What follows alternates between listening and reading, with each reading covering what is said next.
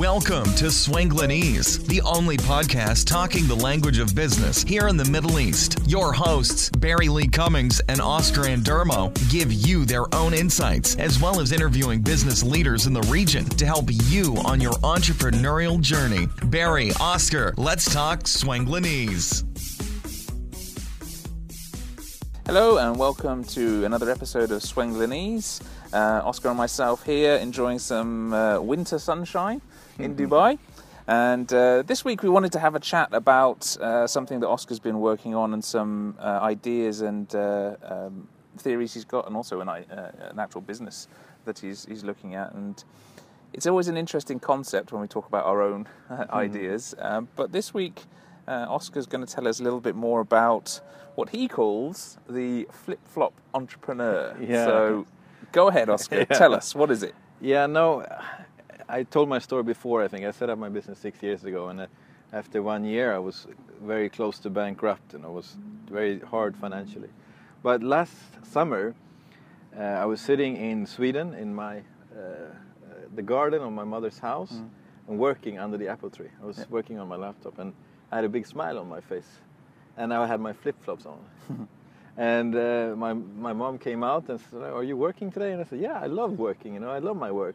Yeah. And I just thought to myself, this is something that I love doing, and it's what I would call a flip-flop entrepreneur. Right. So a flip-flop entrepreneur for me is someone that has a business that is based around his strengths, he loves what he's doing, and he makes more money than you need. So it's not about making the hundreds and hundreds of millions. It's about making more than you need, and setting up your business to support your lifestyle, the lifestyle that you want. Right. So, and we did a trip to San Francisco, me and a friend, last summer. We went to a training there, and before the training, we went around in Silicon Valley and Palo Alto and all this to check a little bit trends. And we met a lot of these startups, young guys, in their 20s, and they were all having this dream of, becoming the next Mark Zuckerberg. Right.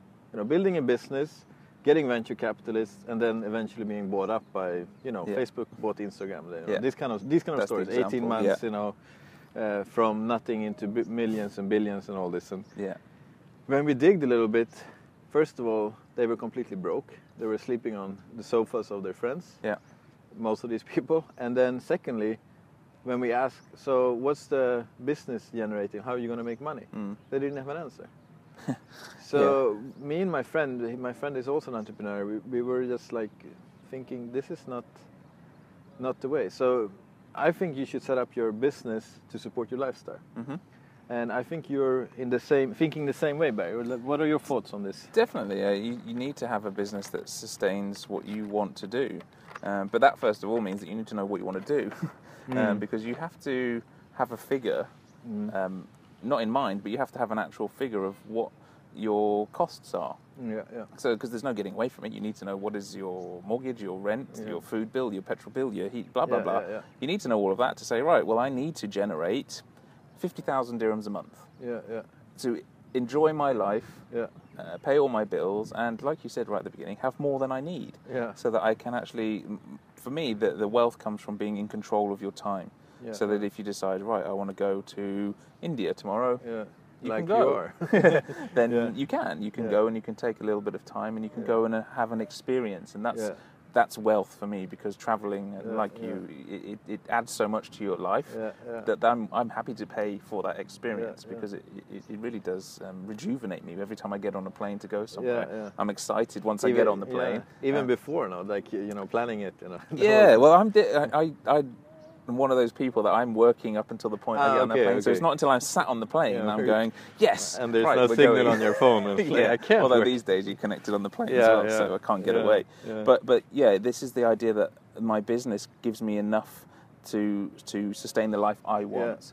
And that's very personal to me, just like everybody else's story is as well. Is that but you need to know what that figure is to be able to say, right, well, if I can generate this much money, then I can live the life I want. Now, for a lot of entrepreneurs, sleeping on couches and investing every last penny into your business is a common occurrence. But I mean, I've been there as well. It's part of the beginning. You need to know how you're going to make money. Yeah, This is people come to me all the time about online businesses, and the first question I say is, how are you going to monetize that? Yeah. Because if you can't monetize it, it's not a business. Yeah, how are you going to get investors if you don't know how to monetize it? It's not a business. Okay. Businesses are out there to make money at the end of the day. Exactly. So if you can't make money, it's not a business. It might be a good idea, it might be a fanciful idea, but it's not a business unless you can figure out how you are going to monetize that product, service, or whatever it is you want to do for people. And this is a big problem, I think, for many. And this idea of coming up with an idea and sleeping on the couch in the hope that a Facebook or a Twitter or a Google is going to go, oh, look, that's interesting, and here's $500 million for you. That's kind of like going to the casino and putting all your money on black. You know? And what if you don't get that investment? Exactly. Like, what if you can't sell it, and then you're sitting there with 100 employees, and you have a heart attack because you're working so much, and maybe that's not what you've set out to do from the beginning. So, I mean, in the framework, I divided it into 4 kinds of entrepreneurs. First, the starving one, and if you're the starving entrepreneur, of course, you need to add more value to find the clients and build a business. And then the passion entrepreneur, and the passion entrepreneur is something we had a discussion about as well, because I give it as an example. I was in South Africa. You were also in South Africa. We met there, and we stayed at this guest house. And the guest house, I think, had 20 rooms or something like this. And it'd been a passion, it'd been a dream for these owners to start a guest house. Yeah. But with 20 rooms, it doesn't sustain enough to. I think it was a little bit less than 20 rooms. So it's not enough to hire people. Right. So they end up working from 7 in the morning till the last person checks in. Yeah. They had a couple of extras doing the housekeeping and doing these things, but they end up 7 days a week. They basically do everything. And that's suddenly, you said that when I asked about this, actually doing your business around your passions, suddenly your passion becomes your nightmare. Yeah, exactly. So you lose the passion for it, and if it's something that you were truly passionate about, that's really tragic. Yeah. Because what's worse than having a passion that turns into a nightmare, and you have, ill feelings towards it because it's not actually a business that can be scaled or a business that can be expanded upon in terms of employing people to do it. Because this is something, it's self-limiting belief actually, because your business is always scalable if you're willing to relinquish control. But the problem with most is that even for those friends, small businesses, business, well, I don't think I'm generating enough to be able to employ somebody. But guess what? If you employ somebody, you'll find a way to generate enough business to pay them at the end of the day. And this happened to me when I first set up my business, is that I was trying to do everything. And the day I outsourced my first thing, or rather didn't outsource, but I got, full-time team member in the end. But using geo arbitrage, I employed somebody from the Philippines to do a load of the stuff that I knew I shouldn't be doing, because I knew what my hourly rate was, and I was not making that by doing the administrative stuff or the web development. Even though I can do it, I didn't have enough money really to pay him. But the day that I did it, it released 3 or 4 hours for me to go and get more customers. And of course, then with more customers, I get more revenue that I can pay this guy, and then the cycle begins. Exactly, but you have to making the best use of your time. You have to know what you're worth in terms of your time, and you have to also know your why. And this is what, if you've got a passion business, you are super passionate about it, you may decide, I'm going to do everything to make it work. But as your friends have found, that actually they are a bit limited because they don't have any more rooms. So they can't, even if they sell all of them, it's not scalable. Or, rather than thinking about that, what else can they do? What added value could they put into their boutique hotel, where either you will increase the cost, increase the spend per visitor, increasing your rates. But if you're going to increase your rates, you better provide something of added value, or other additional revenue streams that you could look into. So if I was them, I would be looking at all of the tourist attractions around and how you could link up with referring them into those and getting a fee and so forth. I mean, they were in Stellenbosch, so they could easily get kickbacks from the vineyards. Exactly. But so for example, for me, skiing is one of my passions. But I'm not building a business around skiing, and when I ski, it's really nice because I don't think anything about business. If that was my business, then you're thinking about all of the people that are on your ski trip, and what if somebody doesn't turn up, or their plane gets delayed, or worse still, they get hurt. They get hurt. So so I divided into starving, passion, and then the next category was the rich entrepreneur. And this is the one that maybe made it. He built up a big company. He has hundreds of employees, and he makes lots of money, but his kids doesn't remember his name because he's never home. He's always in the office. He's always working. When he's at home, is thinking about his work. Yeah. It's this thing, the quote that Jim Rohn normally says, that when you're on the beach, you're thinking about being in the office, and when you're in the office, you're thinking about being on the beach. So, I mean, for me, my ambition is, of course, to make as much money as I can, but at the same time have the best possible life as I can. So I don't want to build a huge organization with hundreds and hundreds of employees, just because that's not the lifestyle that I want. Yeah. So, but for some people it may be. So if that's you, you go for it. But absolutely. But you need to know that. Yeah, exactly. And you need to know that from the beginning. Yeah. Sometimes people don't have that idea in place, and so then they kind of wander aimlessly, and then they end up with a company with 150 employees and making this much money, and they're unhappy because they're not actually doing what they thought. Well, they didn't know what they wanted to do, but now that they've got this, they realise this is not what I wanted to do. No, exactly.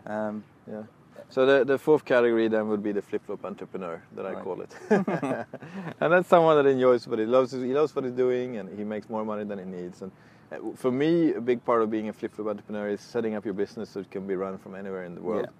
I mean, you and me are now sitting in the park here in Dubai, watching a lake. Of course, it's a man-made lake.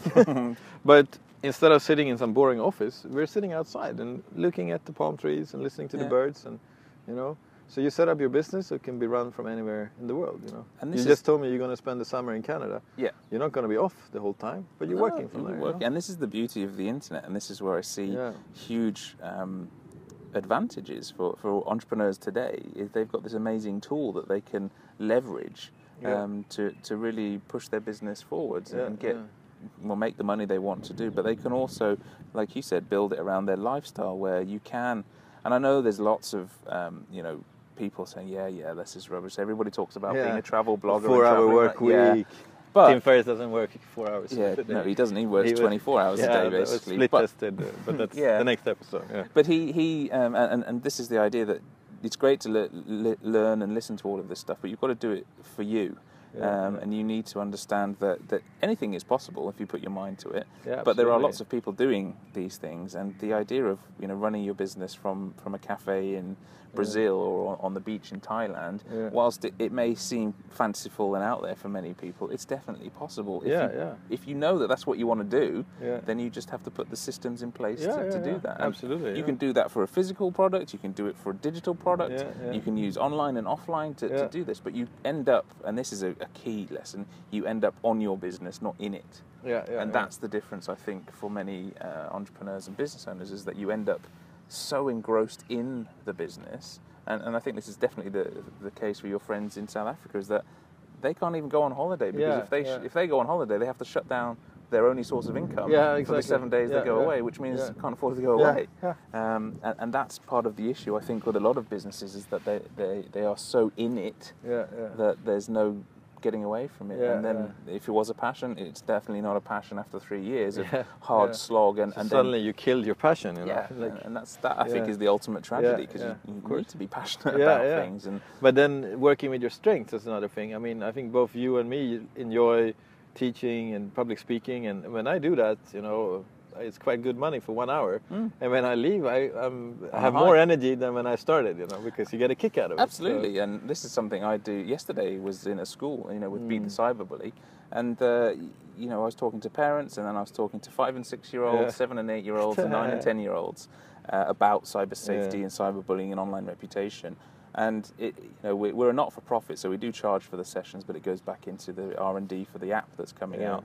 And the bigger reward was at the end. You've got 6 and 7 year olds coming up asking questions. I can't believe that they're only 6 and 7 years old, because some of the questions you would expect from Minecraft or Snapchat? Clash of the Titans actually was yesterday. And I didn't even have to answer the question, because another young girl came up and answered the question for me from these two little guys. But you feel really good about disseminating some knowledge, and in many cases making a little bit of a difference. And speaking to parents, you get that as well. So I actually, like you get a lot of personal satisfaction, which is not monetary, and it's not related to generating the revenue, although that becomes almost like a byproduct. And whilst every business and everybody is doing this to make money, to pay bills and enjoy the life they want, you also have to play to your strengths. Absolutely.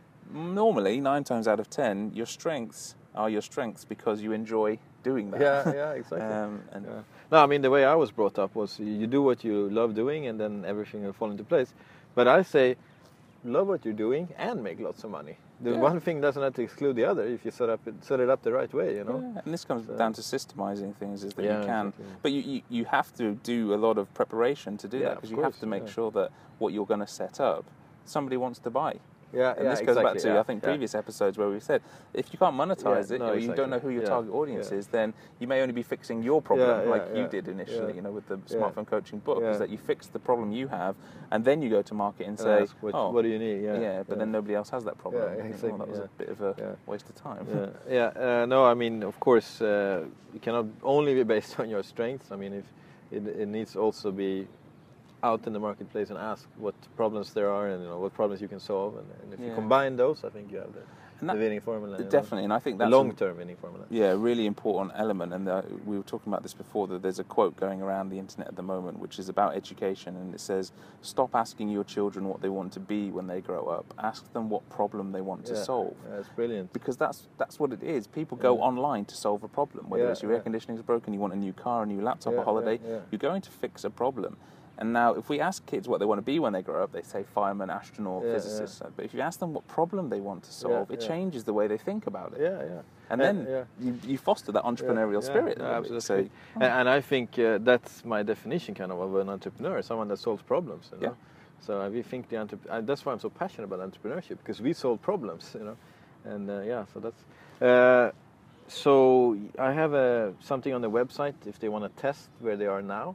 Okay. So this is your tool. Yeah, exactly. Because for any change to happen, you need to identify where you are now, then set up the goal where you want to be instead, and bridge the gap with an action plan. So I have an assessment tool that they can download on the website, where they can measure where they are today with these variables, and then that will be the base. Then you set your goals, and then you know what actions to take to bridge the gap. So which is this classic consultancy. You need a starting point and an end point, and then bridge it. You put the pieces in place to get from A to B. So what's the website where they can get that? So that's on my coaching website. So it's smartphonecoachingsystem.com, and on there you'll see information. Flip-flop entrepreneur. Just click on there, and then you can download the exercise, and you get a 15-minute video training that will help you get started as well. So that's one of the tools that they can download. So good stuff. Yeah. Okay. Anything else, or that's? No, I think that's it for this episode. As always, though, we always say this is not just about you and I. We're doing this because we love to interview profiles. Yeah, exactly. And when we get to talk to other business people in the market on the ground here, it's fascinating for us, and obviously interesting for people that are listening. So if you're listening and you have any suggestions of people that you'd like us to interview, then send us an email at wishlist@swenglenese.rocks. We'll get it, and we'll do our best to get them on the show. Yeah, excellent. So thank you so much for tuning in. See you next time. Thanks so much for listening to this episode of Swenglenese with your hosts, Barry Lee Cummings and Oscar Andermo. We'll catch you next time.